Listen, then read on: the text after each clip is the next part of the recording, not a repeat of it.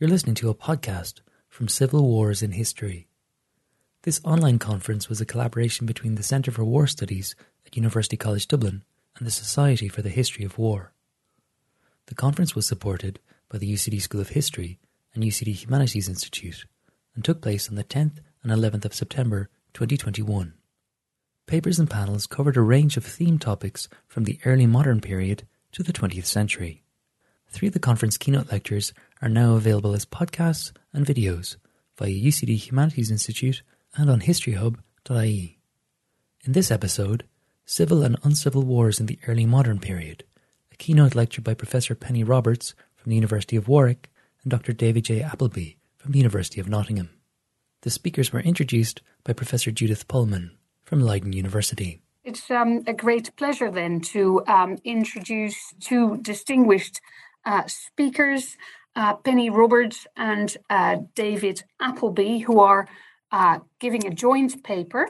Penny is Professor of Early Modern History and currently also Vice Provost and Chair of the Arts Faculty at Warwick. So I don't know how you tore yourself away from all those duties, but great to have you here. The focus of her work are the French wars of religion. You and I have talked about that over many years. She started a career with a fine study of the wars in Troyes and moved on steadily to consider bigger issues such as the languages and rituals of peacemaking, and last year published an exciting essay about notions of truth in Civil War contexts. David is a lecturer in early modern British history at the University of Nottingham. He's an expert on the British Civil Wars with a focus on the experiences of soldiers, both during and after the wars. He's currently participating in an AHRC-funded project on Civil War petitioning that focuses on welfare, conflict, and memory. And I think those 3 themes are in fact running through his work. So I'm looking forward enormously to their paper that is entitled Civil and Uncivil Wars in the Early Modern Period. The floor is all yours. Thank you.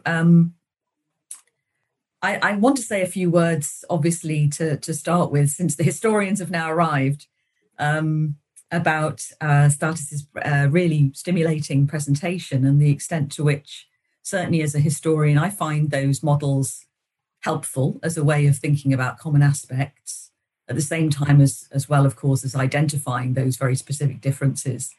And historians are a difficult lot, as you've suggested. We like to disagree. I think if we don't disagree, then our discipline is dead, really. Because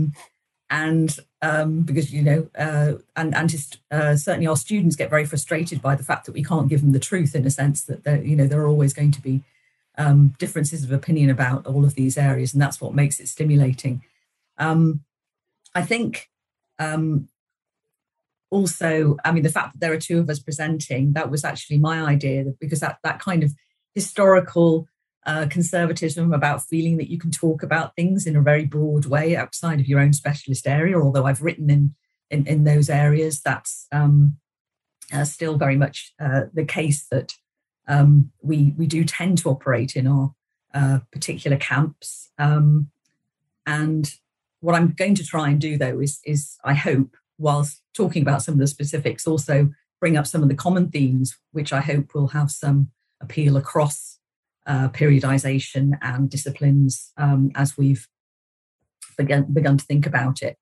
And I like that quote about war makes states. I wonder if war shapes states is another way of looking at it. And anyway, I'll come to that in a moment.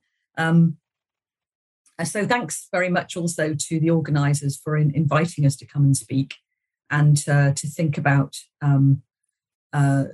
civil war in certainly an early modern framework. As I mentioned, historians tend to get both unhappy about the fact that there's a kind of, it's so far back in the past, we can't really talk about it from a political science point of view, but also when political scientists, for instance, engage with historical examples and we feel that they oversimplify and aren't nuancing it enough. And so we're frustrated in both directions. But I think it's fruitful for us to talk across our disciplines and to and to think about what they have in common. So I'll begin. Peace strengthens a state. Foreign war weakens it. Civil war ruins it completely. There is nothing so dangerous for a country than civil war, nor more profitable than peace. I would always prefer a tyranny during a peace than to be at the mercy of a civil war. Civil wars are like a fatal illness. If the king or the republic punish their divided subjects or citizens, it would be like cutting off their limbs instead of seeking a cure. Like a candle burning from both ends is quickly consumed, so too through civil war a state is ruined and lost. Laments about the destructive and self-defeating nature of civil war have a long pedigree, of course. From the philosophers of the classical world, whose 16th century humanists, such as those quoted here, were keen to cite, through the medieval theorists and officials confronted by conflicts such as the 100 Years' War, which can also be seen as largely a French civil war, with the English king acting as a rebellious lord within the kingdom. Shorn of the justification of fighting the foreigner, legitimacy resides in other narratives about the defense of the nation and which side represents the true citizen or true regime or true ideology. Thus, such distaste can be set aside for a pursuit of the greater good, despite the prospect of a divided people and a bloody and uncertain outcome.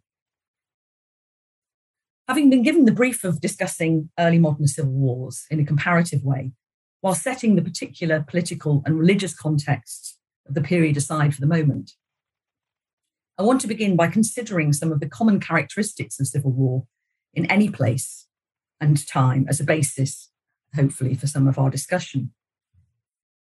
I've also found it useful as a starting point, Stasis's definition that civil war, if he still agrees with it, is an armed combat taking place within the boundaries of a recognized sovereign unit between organized entities subject to a common authority at the outset of the hostilities.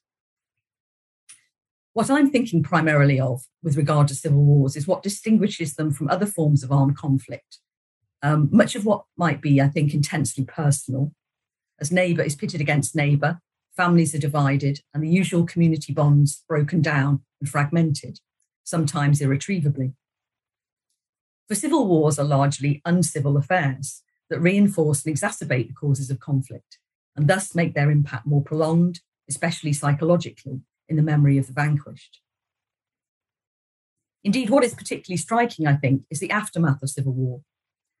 After foreign wars, combatants can withdraw and hostility be appeased. Lives and communities, as well as the infrastructure and damaged properties, can rapidly be rebuilt. Following civil wars, former enemies must try to live together and move on from earlier points of contention. Simmering resentments and a desire for retribution have to be purged and assuaged.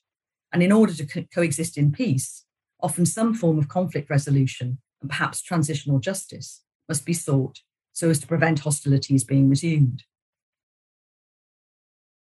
David Appleby will be addressing some of these issues in his presentation, focusing on the 17th century English civil wars.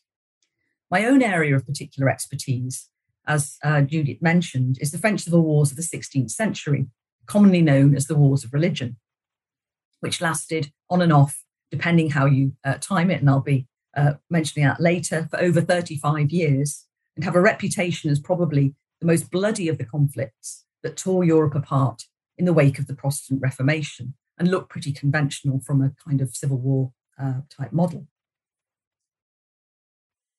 The reputation for bloodiness is largely due to notorious episodes such as the St. Bartholomew's Day massacres of 1572, during which thousands of Huguenots, as French Protestants were known, were killed in Paris and other major French cities. This was very much an urban war in many ways, and that were described in lurid detail in contemporary accounts. And indeed, it's said that our modern day usage of the term massacre dates from France in this period. Alongside the usual pitched battles and siege warfare, the assassination in cold blood of prominent leaders on both sides of the confessional divide, including two kings, was another notable feature of the Troubles in France as they were known. However, it can be argued that other conflicts of the early modern period also bore significant witness to atrocities committed against or within communities. As in France, these were civil wars exacerbated by religious division, resulting in outbursts of violence. For example, the so-called Spanish Fury in Antwerp and other military brutality in the Netherlands in the 1570s and 1580s, or the treatment of Protestant settlers in Ireland in the 1640s. Since the 16th century, English troops had been responsible for major atrocities against the Irish, forming the bedrock of resentment to the devastating violence of the 17th century, comparable to that wrought by troops fighting in the 30 Years' War in the Empire. I think one thing that might distinguish, and I haven't really developed this thought very fully, and it may be perhaps just of interest to specialists, but is whether the contemporary horror about the brutality of the violence in France was as much to do with the extent to which foreigners couldn't be blamed, that this was very much a French on French affair. Although I'll say something about these sort of international dimensions. It was the French nobility pretty much divided down the middle. It was also when they did try to say, well, it's the Calvinists, where we're talking about foreign influences. In fact, the Calvinist church was largely the French Reformed Church in exile. So again, it's very much a sort of French on French affair. Religious division tested and eroded existing and long-standing solidarities on the one hand. On the one hand, intercommunal violence was often confined and small scale, caused by disputes over processions, the use of churches and bells, sites of worship and burial, iconoclasm and other devotional slights. I think the religious aspects are very clear. Yet sometimes it was significant and widespread, as in the case of the German Peasants' War, the Dutch Revolt, and the French Religious Wars. It could also prove deadly when relations broke down. And the impact of civil war within previously harmonious and stable communities provides a clear demonstration of Anton Bloch's claim that the fiercest struggles often take place between individuals, groups, and communities that differ very little. And this has been reinforced in the recent historiography of the French wars. Whereas it has traditionally been argued in historiography by Natalie Davis and Denis Crouzet, among others, that murderers were enabled to carry out their crimes in France through dehumanization of the victims, very much following an anthropological approach. Recent work on the French wars, for instance, by Jérémy Foat on the St. Bartholomew's Day massacre and the perpetrators, particularly in Paris, has highlighted that perpetrator and victim, in fact, often knew each other very well. Rather than random killings, they were deliberately targeted, sought out, and murdered in cold blood. The conflict was thus highly personal as well as visceral.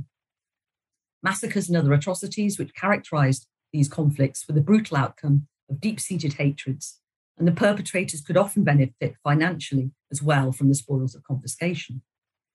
So from where I began, while civil war is rhetorically viewed as a disaster for those involved and to be avoided at all costs, that clearly does not prevent its occurrence or its resulting in tangible benefits for some. The ruinous effects of the religious wars are not just seen in terms of the human impact of confessional division, but also its detrimental effects on the social and economic welfare of the people, of course. The physical damage to buildings and fortifications was evident and proved both demoralizing and costly for afflicted communities. It's a challenge from this distance and from the sources that survive to quantify the global impact of the deprivations and depredations suffered, including the number of casualties among the civilian as well as combatant population, or the number of homes destroyed. And I think it's worth noting perhaps the much larger demographic of France in this period as compared to the equivalent of the UK, where they're comparable now. We're talking about some 16 million in France as compared to 5 million in what is now the UK. A figure which seems to have stagnated and probably declined during the wars. Many towns reported increased demands on their resources amid a shortage of funds as the cost of the wars escalated. At Amiens in 1588, for example, the municipal authorities referred to the ruin and impoverishment of the people after several years of poor harvests, plague, and heavy taxation, among other misfortunes and consequences of the war, of course. Protestant numbers in particular were reduced, it's estimated, by half between 1560 and 1600, more by conversion and exile, it seems, than by violence, although the latter, violence, clearly had a significant effect on encouraging the former, that is, conversion and exile. Clearly, communities suffered to differing extents at different times and in different ways, and this really accorded to where the fighting was going on during different periods of the wars, which were concentrated in different geographical areas of France. And they could be subject to attack through siege or internal coup, but few would have been spared altogether. Complaints to the authorities included the expense of supporting garrisons, as well as their terrorizing of the civilian population through extortion or assault, including rape, the pillaging of property, and the destruction of crops, as well as the disruption to commerce and trade. Merchants and other travellers were seized on the roads and ransomed. Peasants fled in fear when troops passing through threatened them with violence. Chateaus and other strategic locations were captured and billeted. In addition, the threat of invasion from abroad due to internal disunity seemed very real, especially in those areas that saw the passage of foreign mercenaries employed on both sides during the wars. Above all, any danger to the local community was extrapolated to indicate a much broader menace to the well-being, prosperity, and security of the French kingdom.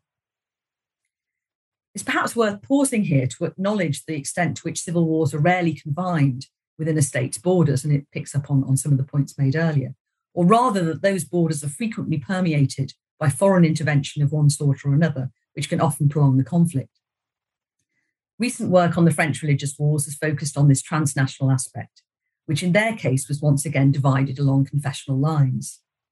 Thus, German and Dutch Protestant princes and the English crown were actively involved in supporting the Huguenots on one side, and Catholic powers, principally the Spanish crown, but also Scottish Catholics under Queen Mary Stuart, sustained their co-religionists on the other. A much-cited quotation from the French Chancellor Michel de l'Hôpital on the eve of the conflict states, "An Englishman and a Frenchman of the same faith are closer in friendship than two Frenchmen from the same city, subject to the same Lord who have different faiths.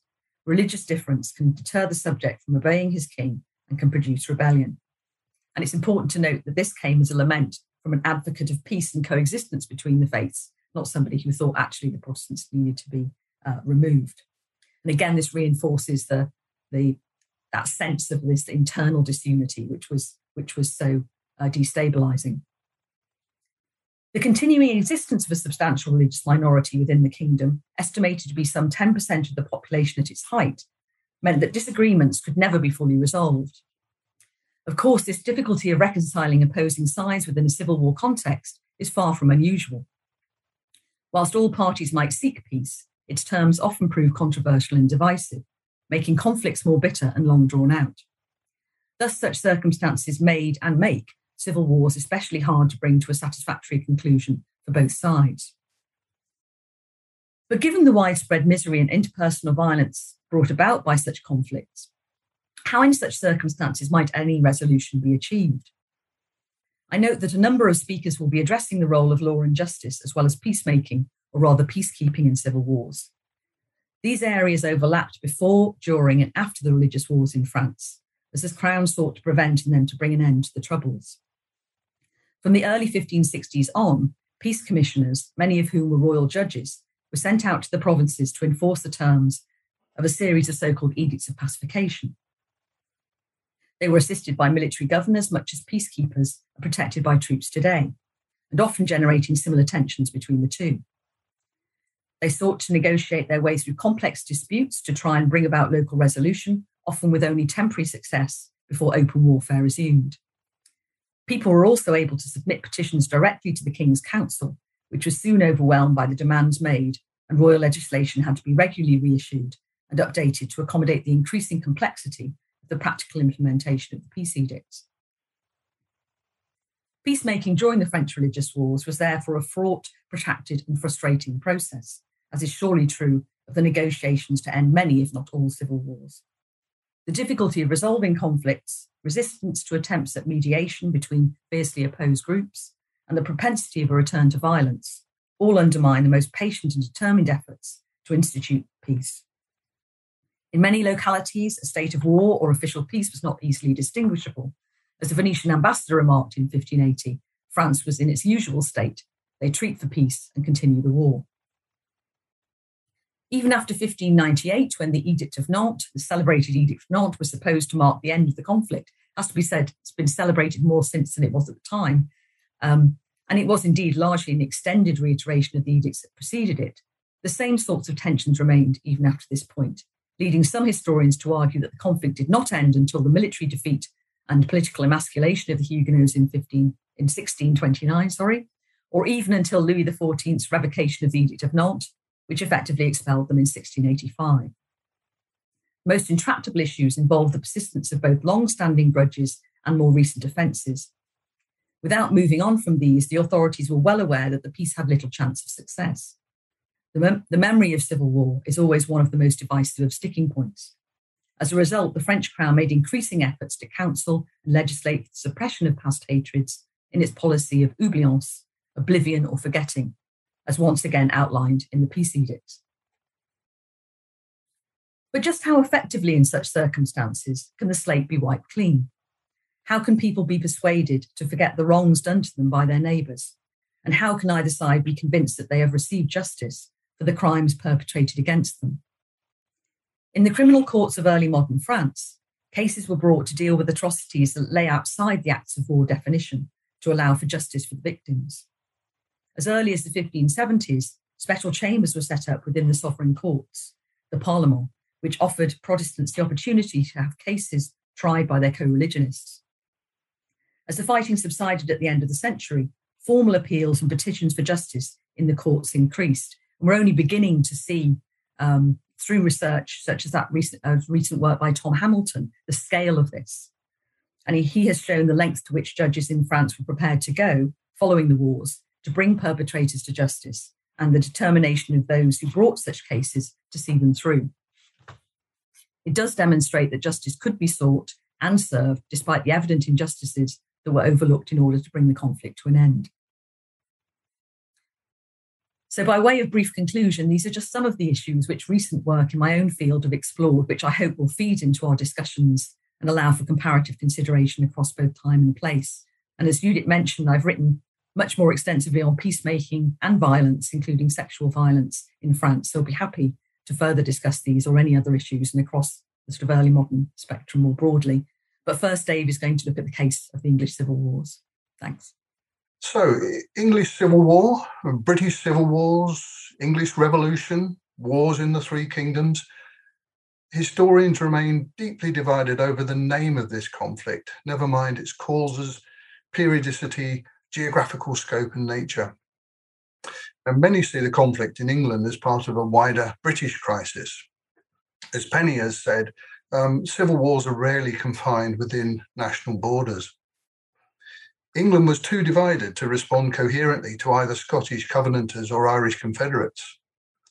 Both sides in England solicited support from Scotland, whilst King Charles, to the chagrin of many royalists, sought help from Catholic leaders in Ireland and continental Europe.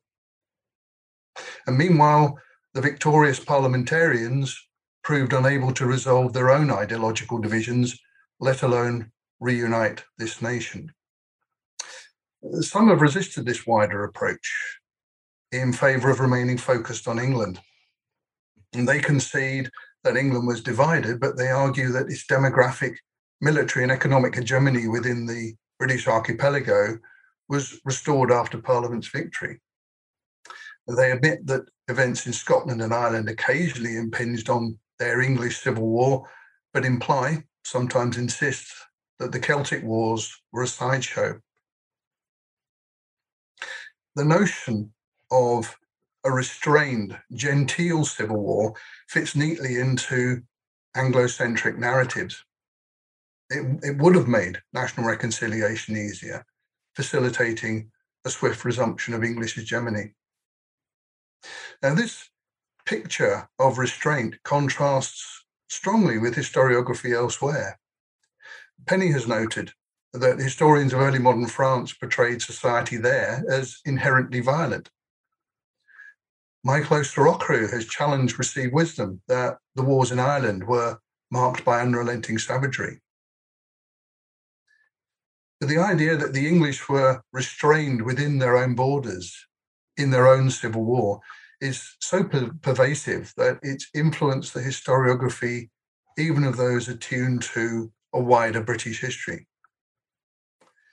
So we read that awareness of common nationhood was a restraining bond, that the Civil War in England was not so very uncivilized, I'm quoting here, because the number of men in arms killed in cold blood was very limited. On the face of it, the statistics appear to support these perceptions. 3% of the population is estimated to have died in England and Wales, as opposed to 6% in Scotland and 15 to 20% at least in Ireland.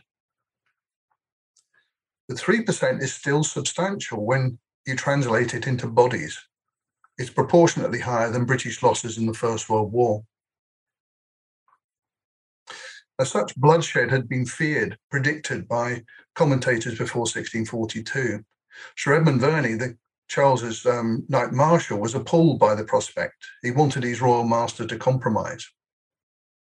Verney's sons, one royalist, the other parliamentarian, continued to treat one another with civility.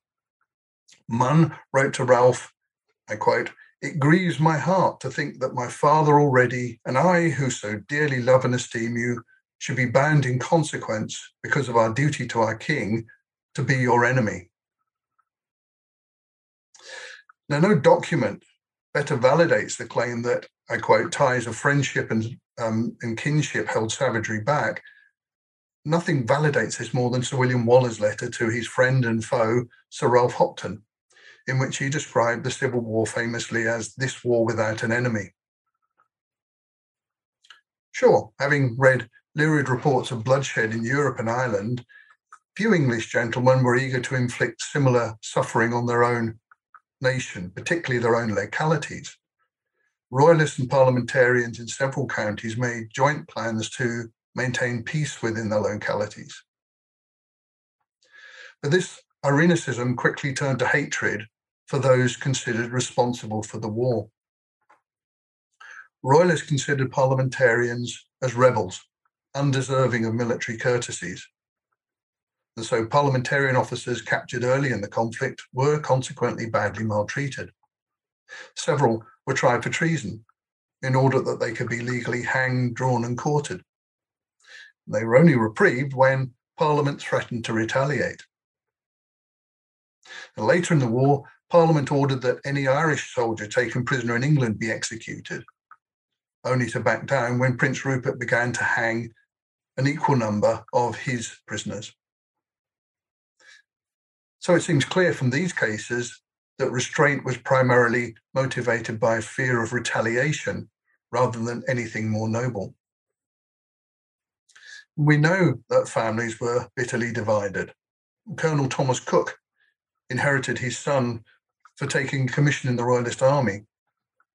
And when Francis Cook was killed at Colchester in 1648, Thomas refused to bury him, and he also refused to help his destitute daughter-in-law and his grandchildren.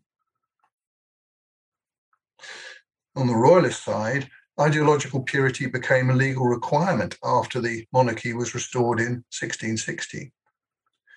Royalist legislation was loosely applied in some counties, but others enforced it rigorously. Elizabeth Tresham applied for a pension in 1668, and she was a destitute widow with a child. Her father, brother, and husband had all been killed in Royalist service. Elizabeth had impeccable references, including an endorsement from the Lord Treasurer. But nevertheless, Northamptonshire justices refused to award her a pension until and unless she could prove that her late husband had not begun the war in Parliament's army, despite the fact that he definitely died in the Royalist army. Widows like Elizabeth were often stating the truth when pleading that their families were likely to starve. This was particularly true for the middling and poorer sorts of people. Indeed, the notion of a civilized civil war begins to unravel as soon as we start delving into the experiences of the middling and poorer sorts. Now, it's true that compensation claims submitted to Parliament's Accounts Committee contain hardly any allegations of violence. But these were claims against Parliament's own troops, so some fudging might be expected. And Anne Hughes, the specialist on this, wonders whether such evasion reflects a deeper reluctance to confront horrors directly. In comparable European documents, she says, brutality was often presented as something that happened elsewhere, perpetuated by foreigners. And we do get that narrative coming up quite a lot in the civil wars. Now, already discussed in the first paper, the middling and poorest sort have left us few independent records. The vast majority of applicants for war relief, from which we get copious amounts of information, the vast majority had their petitions written for them. So such documents probably reflect the anxieties of the scribe as much as the petitioner. And one of the biggest anxieties of literate social superiors was the overturning of the social structure, something which an uncivil civil war made possible. So I think a civil war in England is feasible only if we consider the social elite. And the elite could certainly be very courteous to one another. It's a matter of record that when Sir Thomas Fairfax's wife was captured, the chivalrous Marquis of Newcastle provided a carriage and escort to convey her back to her husband. And similarly, Mary Townley is said to have met Oliver Cromwell as she wandered through the carnage at Marston Moor in search of her dead royalist husband. Seeing that she was determined to persist in her search, Cromwell detailed a troop of cavalry to escort her around the battlefield. Women of lower social status than Mary would never have received that kind of courtesy. Now, interestingly, accounts of sexual violence correspond closely with records elsewhere in Europe. Historians of the conflict in France and Ireland have been puzzled by the relative absence of specific allegations of sexual violence, particularly given the numerous generic horror narratives circulating in print. Most allegations in England were made by London journalists, parliamentarians, against royalist troops, particularly Frenchmen. The royalists responded with allegations against unnamed parliamentarian soldiers. The desire to frame the English civil wars as civilized has encouraged historians to imply that most of these allegations can be discounted and that rape was a rare occurrence. But these vague accusations might well reflect the prevailing attitudes of the time. According to one legal manual of the time, rape was an accusation easily to be made and hard to be proved. It was widely believed that conception was proof of consent. Married women couldn't sue a stranger for rape without the permission of their husbands. And this was rarely forthcoming, given that the husbands would lose face. As for the unmarried, prosecutions were statistically less successful if the victim was under 18 or a servant. Unmarried mothers, in peacetime this is, unmarried mothers of low social status could expect to be sent to a house of correction. Desperate women concealing stillbirths were often prosecuted for infanticide and under law considered guilty unless they could prove themselves innocent. So I think that the stigma of rape and bastardy was hardwired into English communities well before the Civil War, and it's not surprising that silence was the default response. So these generic allegations made during the Civil Wars should, of course, be treated with caution, but they shouldn't be ignored. The same caution also applies to lurid accounts of atrocities. James Temple's History of the Irish Rebellion is a case in point. But again, although accounts of massacres grew in the telling, particularly in print, they shouldn't be dismissed out of hand. Bolton in 1644 was probably the biggest massacre of soldiers and civilians on English soil. Anything up to 1,200 parliamentarian defenders and townsfolk killed, plus around 600 royalist attackers. Colonel Rigby, the parliamentarian commander, alleged that he only lost 200 men, whilst Generals Leven, Manchester and Fairfax urged the Committee of both Kingdoms to ignore vulgar reports of a massacre. But Rigby had fled early in the fight. Leven, Manchester and Fairfax had failed to send troops as requested. So all had a reason to downplay reports of a slaughter, even though the Royalists admitted that it had occurred. Almost half the combat deaths in England and Wales involved incidents of less than 200 men. So aside from Bolton, Leicester, Shelford, most publicised atrocities involved the murder of a handful of prisoners. The war in England was marked by an increasing trickle of localised murders rather than large-scale massacres like Dungan's Hill, Knocknanus, Drogheda, Wexford or Philippi. But a recent history of Marston Moor has suggested that the huge imbalance in casualties in several battles probably hides many cold-blooded murders, as well as the wounded dispatched by plunderers. Many atrocities in England had an ethnic or xenophobic element, involving Irish, Scottish and French victims in the main. Most incidents do appear to have had an element of retaliation, as some victims had previously been aggressors. The Royalists claim they'd been provoked at Bolton by defenders hanging an Irish soldier over the barricades. New Model Army troopers who massacred camp followers at Naseby. These were said to be Irish at the time. They may have been Welsh. We now know at least one, Elizabeth Burgess, was English. The troopers slashed the faces of other women as well, who were likely to have been English. This they claim to have done in retaliation for the maltreatment of their own camp followers in Cornwall and to avenge civilians slaughtered in Leicester. And of course, as in Europe, cold-blooded killing was permissible under accepted rules of war at the time, for example, when a garrison surrendered at mercy. But such niceties were lost on traumatized civilians. Much of civilians' woes came from unsupervised soldiers and deserters prowling around the countryside. 2 soldiers robbed and murdered John Harvey as he was returning home from Uttoxeter Market in 1645, and there were almost certainly many such victims during the English Civil Wars. Bulstrode Whitlock considered the soldiers on his own side brutes who knew no difference between friend and foe and plundered indiscriminately. Arthur Goodwin, a colonel, admitted to his son-in-law, I quote, "We are all the most abominable plunderers, as bad as Prince Rupert. I am ashamed to look an honest man in the face."